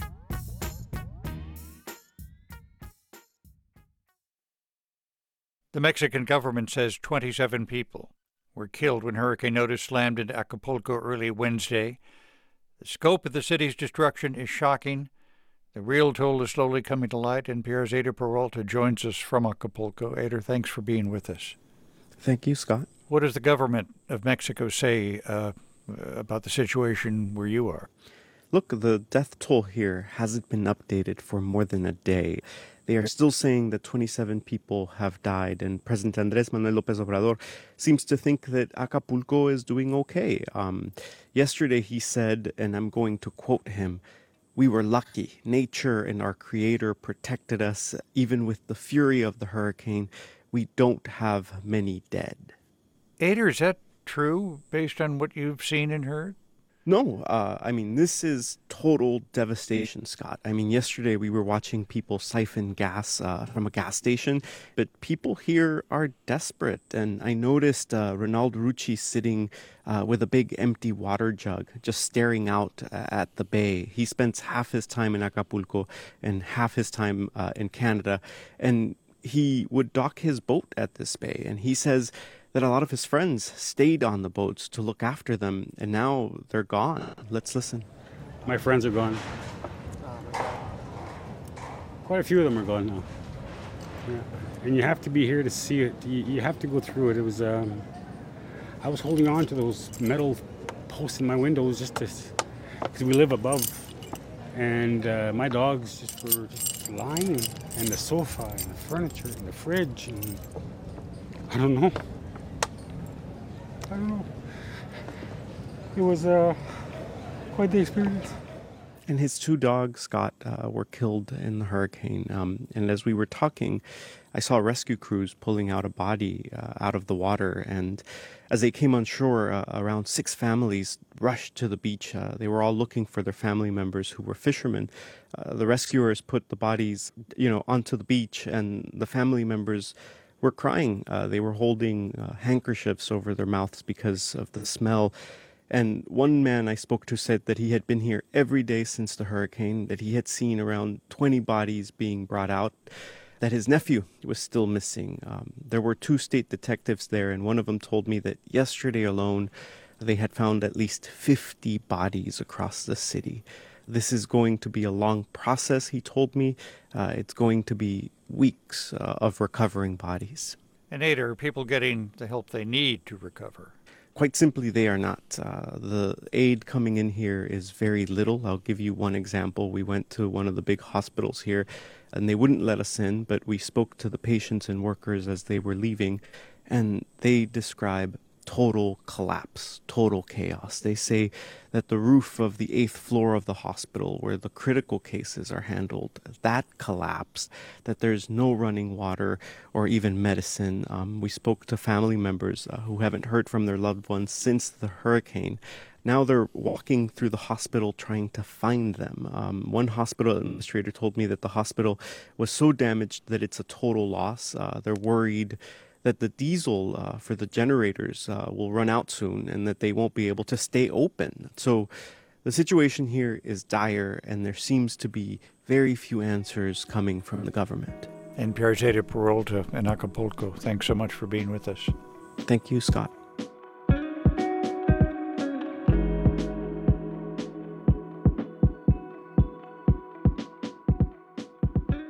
This is NPR News. This is 90.9 WBUR. I'm Sharon Brody. Worcester State is canceling all homecoming and family weekend activities following an overnight shooting on campus. State police say 2 people were shot and the victims were taken to UMass Medical Center. The Worcester District Attorney's Office says neither the victims nor the suspects are students. Investigators are asking people to contact them if they have photos or video in the area of the shooting around Wesleyan Hall and Sheehan Hall. The shelter-in-place order imposed earlier today has lifted. However, the public has been asked to avoid the Worcester State campus area where police are working. The man wanted for Wednesday's killing of 18 people in the Lewiston, Maine mass shooting is dead. Authorities announced last night that the body of Robert Card was found in a neighboring town with an apparent self-inflicted gunshot wound. It's 66 degrees in Boston, sunshine today, highs in the low 80s.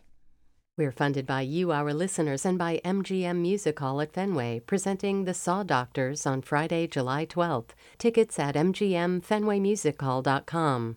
MBU's Metropolitan College, offering graduate degrees providing competitive skills in the field of marketing. Find on-campus master's programs in areas such as advertising and innovation and technology, along with online degrees in health communication and global marketing management. Visit bu.edu/met.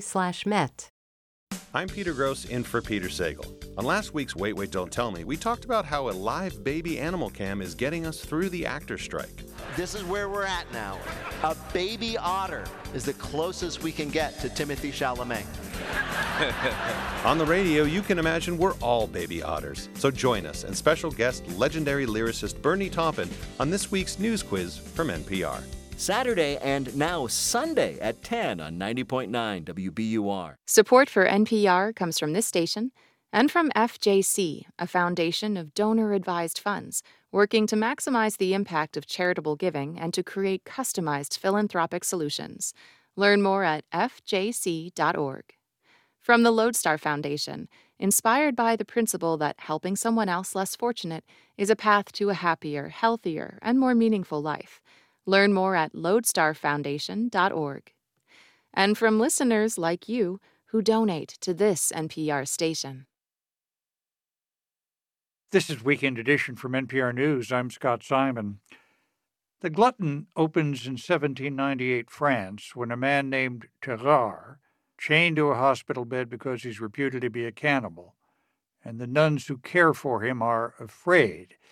He does possess a famously prolific and insatiable appetite, consuming rats, snakes, corks, sod, dripping livers, and other offal and live animals, not all of them small. Terrar becomes famed, useful, used, poor, perpetually hungry, and alone in the world.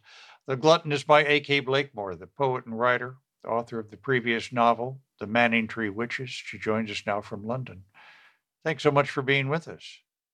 Thank you for having me. This is my first radio appearance in the US.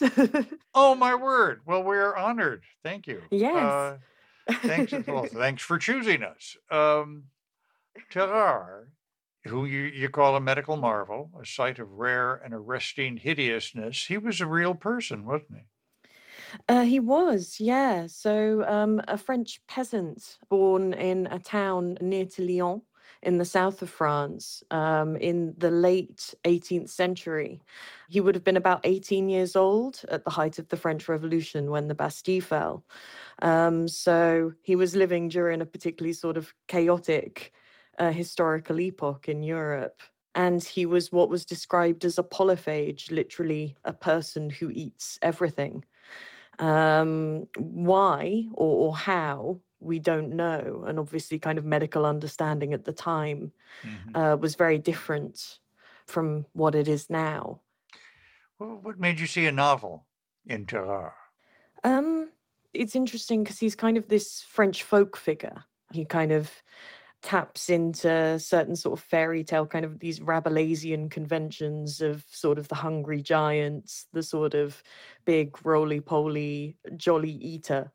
But when you actually read sort of accounts of his life drawn from contemporary or near contemporary sources, it actually sounds like his life was in many ways very nightmarish. Kind of the idea of being hungry all the time and not able to do anything to fully sate one's appetite was kind of the most nightmarish way of living I could imagine.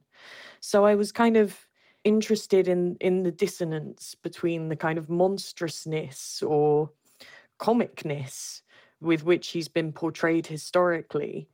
There's kind of one main contemporaneous account of his life, which was recorded by a doctor who had treated him.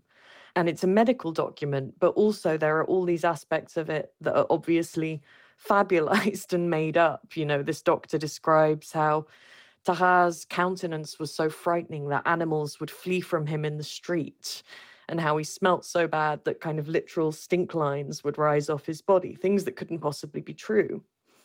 So kind of already in even these ostensibly historical documents, there's these elements of fantasy and, mythos being injected into Terrar's life.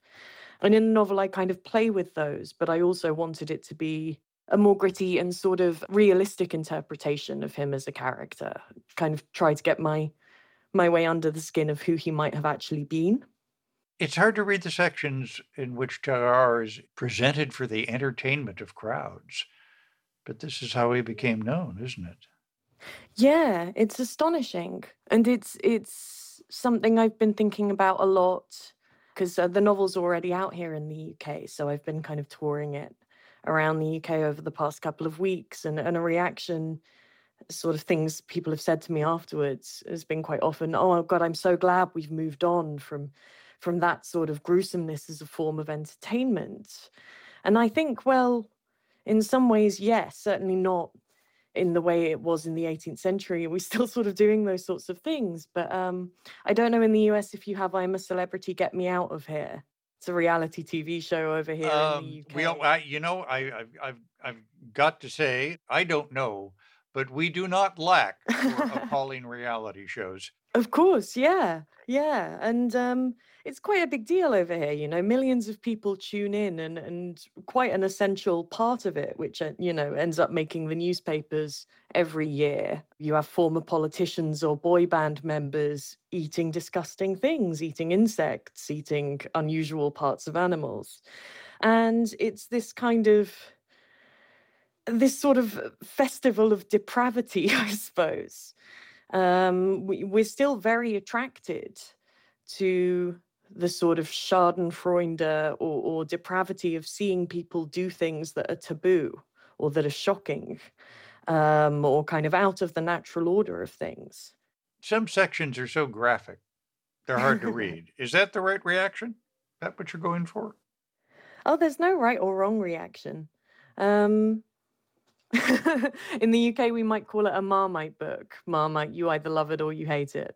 Marmite is that, I don't want to call it a condiment. It's like a condiment.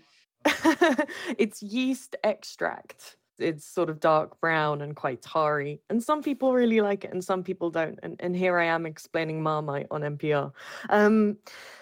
It's not going to be to everyone's tastes. And I kind of, I'm aware of that.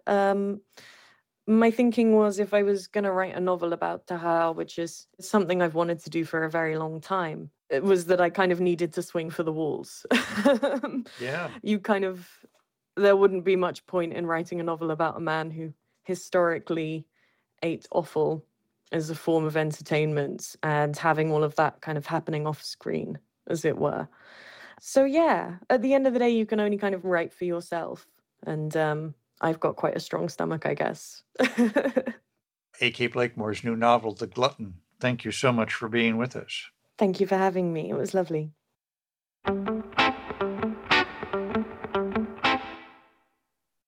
When sixth graders at the Jose Urbina Lopez Elementary School in Matamoros, Mexico, come into their classroom one day, they find all their desks have been turned upside down. ¡Apúrense!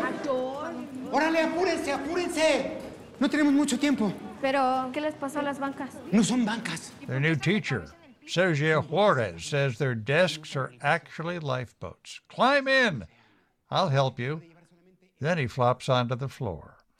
It's the beginning of an unconventional lesson that leads the class through fractions, physics, and philosophy. This real-life story is the basis for the new Mexican film Radical. Starring Eugenio Derbez, it is directed by Christopher Zala and was the festival favorite award at the 2023 Sundance Film Festival. Eugenio Derbez and Christopher Zala join us now from Mexico. Thanks so much for being with us. Thank you very much. Thanks for having us. Thanks for having us, Scott. It's a real honor. When Sergio arrives at the school, the teachers are teaching students to prepare for a test, and they're, in addition to being fine teachers, I'm sure, they get a bonus if they're able to move up test scores. How does Sergio regard that kind of teaching, Mr. Derbez? After talking to him, and when I was preparing my character, I discovered not just a great teacher, but an amazing human being. He was telling me the story why he started this radical method.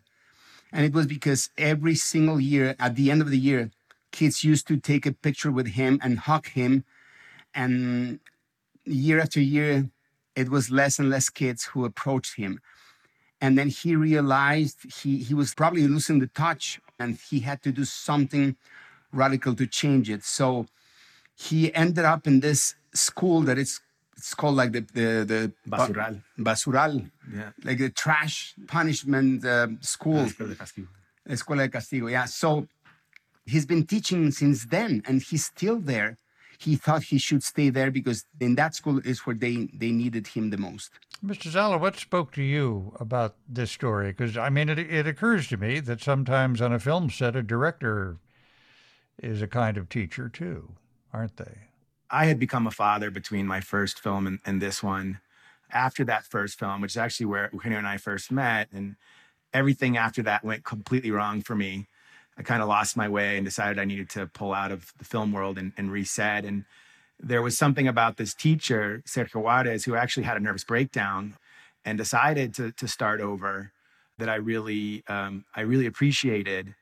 But it was specifically his regard for the kids and this switch of mindset, essentially, which was instead of to consider myself a teacher as authority, I'll stand next to you and look out at the universe with wonder and be your co-learner. And it's that sort of sacrifice of authority, but also that recognition of seeing this child as a full being that was both wonderful, I think empowering. I think it's the source of his success when he was next to us on set, and he came to set for quite a bit. And it was one that we employed on the set. And I was constantly struck with how the production itself was on some level the proof of the story that we were telling, that the genius is everywhere. Oh. And if you see the performances of these kids, you'll see what I mean. Well, both of you, please tell us what it was like to work with those youngsters. Yeah, I'll pass it over to Eugenio in a second. But the first one was actually to talk to them like they were your equal, not like children. And you forget watching these movies that these are 11 and 12-year-old kids. I mean, they really are so sophisticated and mature. The other thing, though, was that they had the biggest star in the history of Latin America in the room with them. Yes.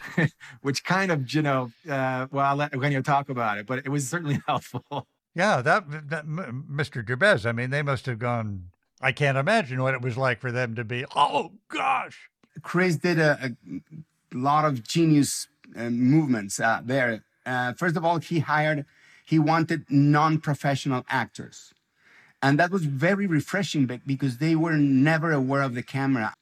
I've been working with a lot of kids in movies, and I've learned a lot of kind of tricks to make them get to where you want. Because, kids, they are not maturely ready to go into action, into the emotions, But I think we did a great team between Chris and I with the kids.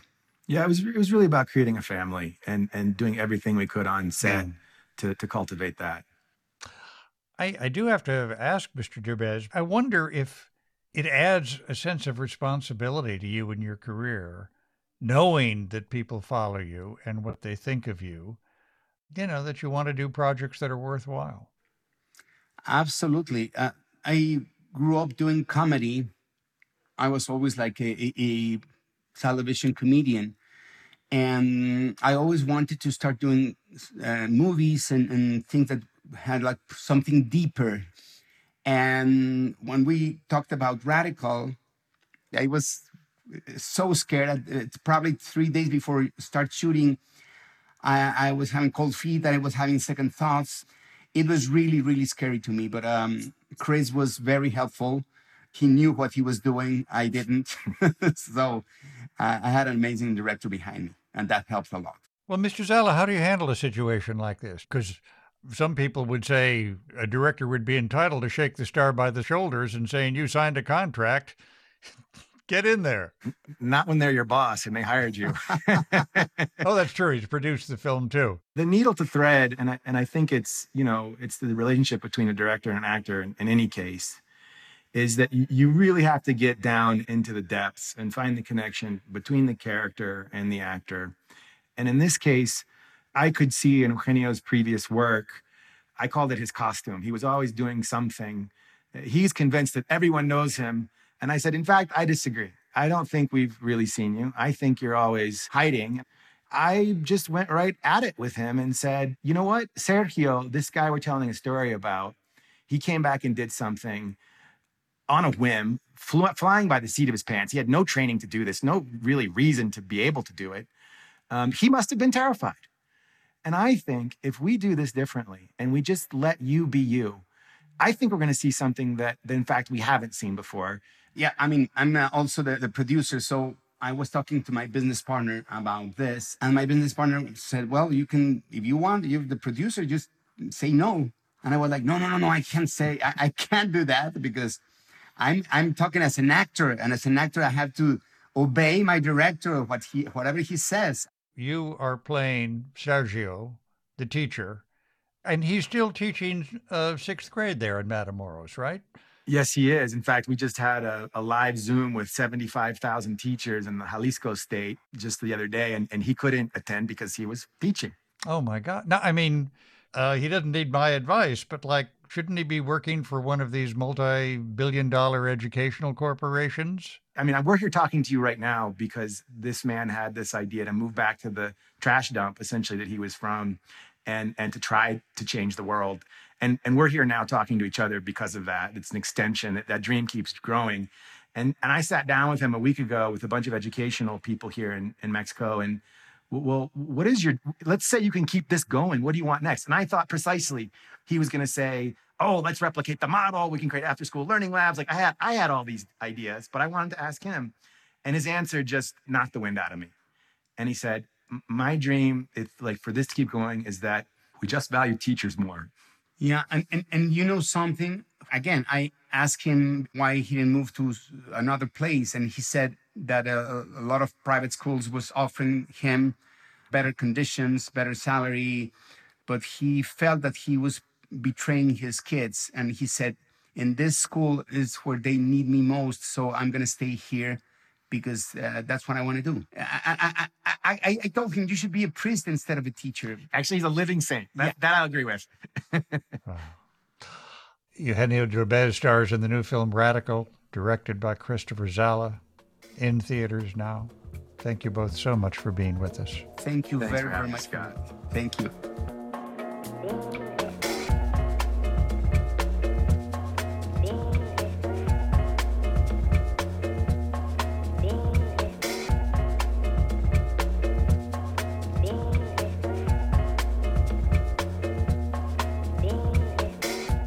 This is Weekend Edition from NPR News. I'm Scott Simon.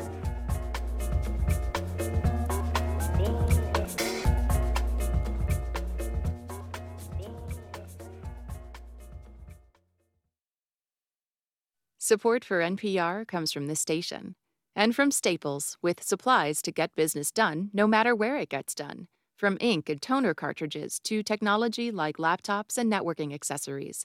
More at Staples stores or staples.com.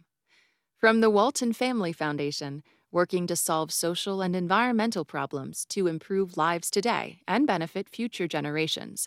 More information at waltonfamilyfoundation.org.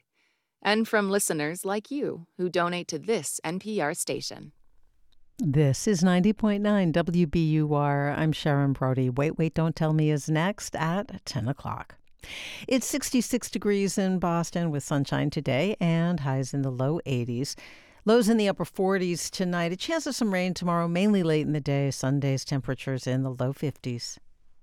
We're funded by you, our listeners, and by Cambridge School of Culinary Arts in Porter Square, with cooking and baking workshops, technique and regional cuisine series, and cooking couples classes, cambridgeculinary.com. And Good News Garage, accepting tax-deductible car donations and providing them to neighbors in need since 1996, goodnewsgarage.org. I'm Scott Tong, pummeling you with pumpkin recipes. Our resident chef Kathy Gunst is carving and cooking up her favorites, including mac and cheese and roasted pumpkin. It is ooey, gooey, sweet, savory, so delicious, and also just a beautiful meal to have this time of year. Let's hear it now. Listen Monday at noon on 90.9 WBUR. I'm Chief Content Officer Victor Hernandez. This is 90.9 WBUR FM Boston, 92.7 WBUA Tisbury, and 89.1 WBUH Brewster. Listen anytime with our app or at WBUR.org. WBUR, Boston's NPR news station.